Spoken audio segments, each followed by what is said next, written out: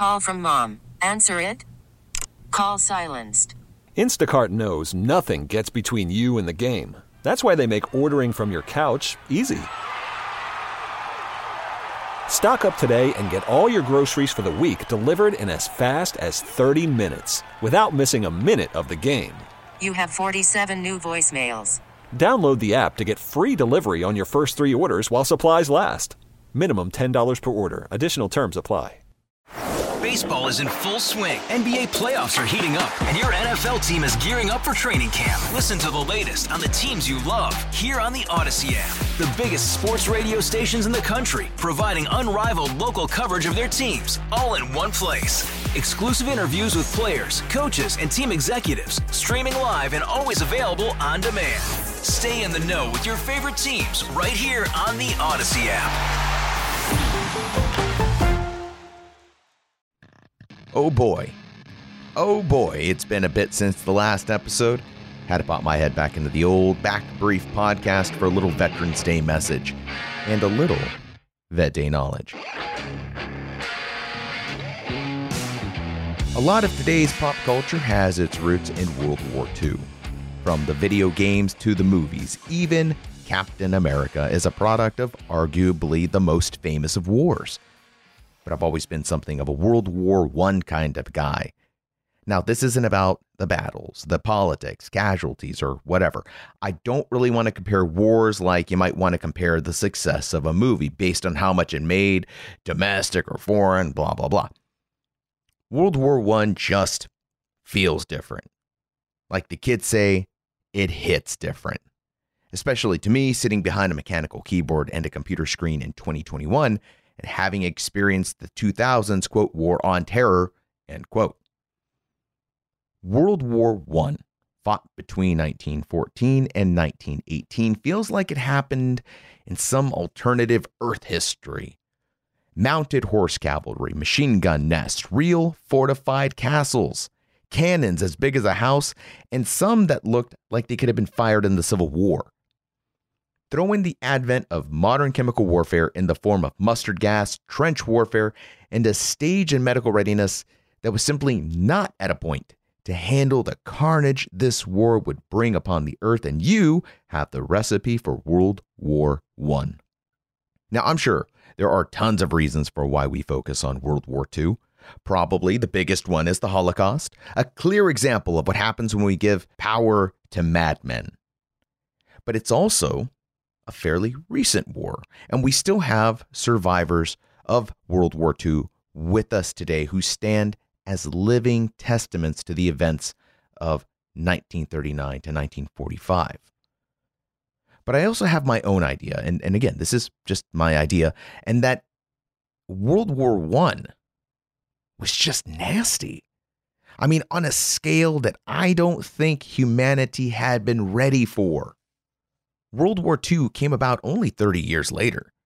So a lot of people that had been through one, unfortunately, would go through two. And when it was all over, we thought as a nation and pretty much the world that World War I was the worst it could be, the worst it would ever be. Nations across the globe erected monuments to the fallen and commemorated days of remembrance. In 1919, U.S. President Woodrow Wilson proclaimed November 11th as the commemoration day of Armistice Day, the day that World War I would officially end with the signing of the Treaty of Versailles. The president said, quote, "To us in America, the reflections of Armistice Day will be filled with solemn pride in the heroism of those who died in the country's service and with gratitude for the victory, both because of the thing from which it has freed us and because of the opportunity it has given America to show her sympathy with peace and justice in the councils of the nations." End quote. And that was where it was supposed to stop.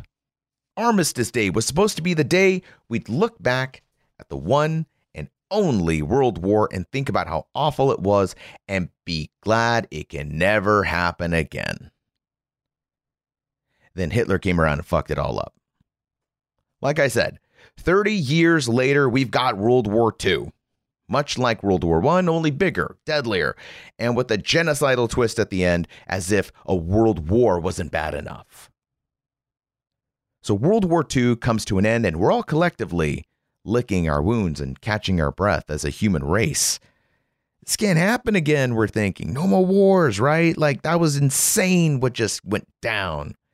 I mean, we just wrapped up this last war in 45. We've got to chill out, right? 5 years later, Korea. June 1950 to July 1953. The U.S. is once again fighting a nasty war full of death, carnage, and ramifications of which we feel today. We got a North Korea and a South Korea because of this. So think about this for a minute, okay? It's 2021 right now. 9/11 was in 2001. That's just a little over the 20-year mark.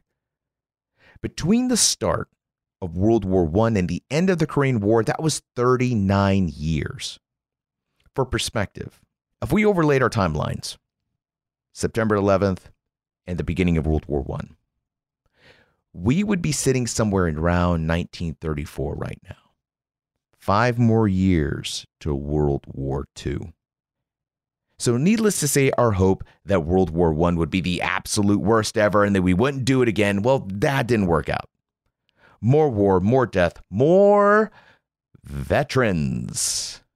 So in June of 1954, the 83rd Congress voted to amend the Act of 1938, which proclaimed Armistice Day as a legal holiday, striking the word armistice and replacing it with veteran. It became a day to honor all American veterans of all wars.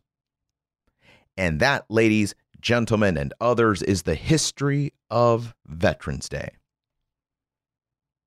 And it's actually pretty grim.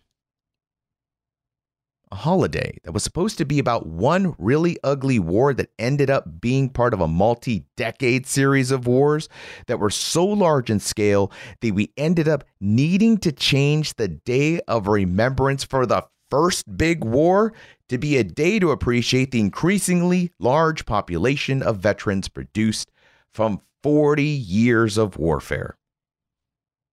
So today, right now, we celebrate today's veterans, all 19 million of them.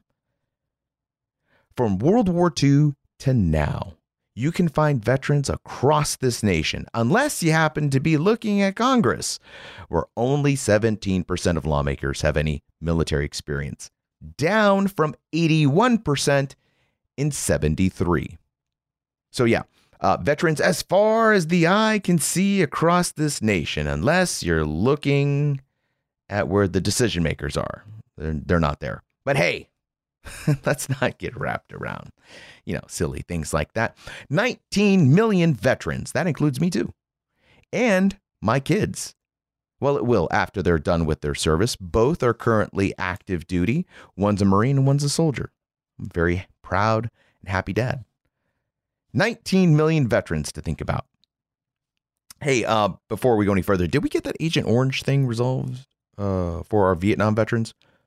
The cancer-causing stuff that was literally poured onto them and into their drinking water. I'm just curious if that whole thing got, if it's all covered by the VA now.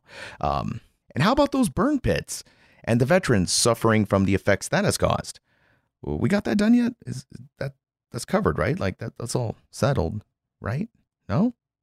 Oh, one last thing, and I'm sure we're all super tired of hearing about it by now, but how's that veteran suicide rate coming along? Heard we hit an all-time high recently.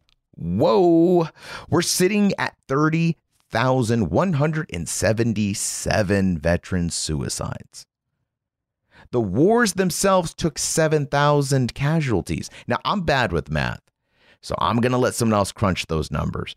And let me know what percentage of suicides that is compared to the number of combat casualties. Now, maybe I'm an asshole for bringing all of this up. This is supposed to be a Veterans Day message, right?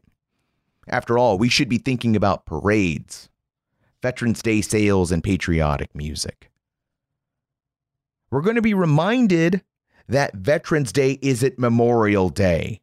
The other one, that you're thinking Memorial Day, that one's for the dead. This one is to celebrate the living. Well, I'm trying to celebrate the living. I'm trying to celebrate Veterans Day, but I've got these pesky numbers about Agent Orange, burn pits, and suicides floating around, distracting me from the Veterans Day 50% off sales. I've got military housing being run by slumlords hiding behind contracts that allow them to ignore basic tenant laws. I know I'm not supposed to be thinking about our dead veterans because they have a day already, and this isn't about them. This is about the living. But forgive my rudeness if I allow my thoughts to drift for a moment to dead Marines in Kabul and 20 years of war that culminated with us handing back power to the very enemy we had been fighting the whole fucking time. Forgive me for not being as positive as maybe I should be. But this Veterans Day has a bit of a bite, doesn't it? Shouldn't it? Parades and Veterans Day sales and patriotic music. Yeah, that's all great, man. That's cool. But that's lip service. That's bullshit. If we're not actually taking care of these veterans, if we're not doing something like covering the Agent Orange illnesses and the burn pits, and stop this idea that war only kills you when you're there. Stop treating war like it's a video game and like it's a movie. Veterans Day has a bite. And it should. I'm Rod Rodriguez. This is The Back Brief. Make sure you like, listen, and subscribe to this podcast.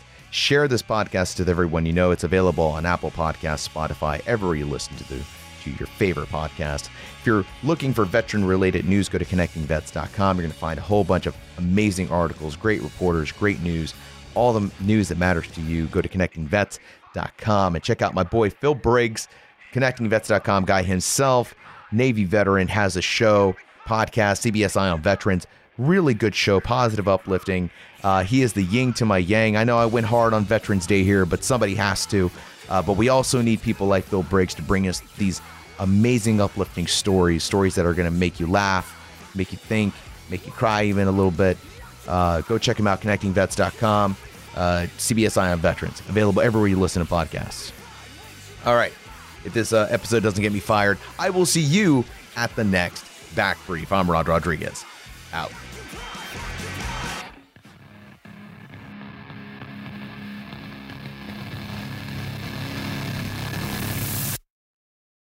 Hey, Rob Bradford here. I have set out on a mission with my good friends at FanDuel to prove what I have known for some time. Baseball isn't boring.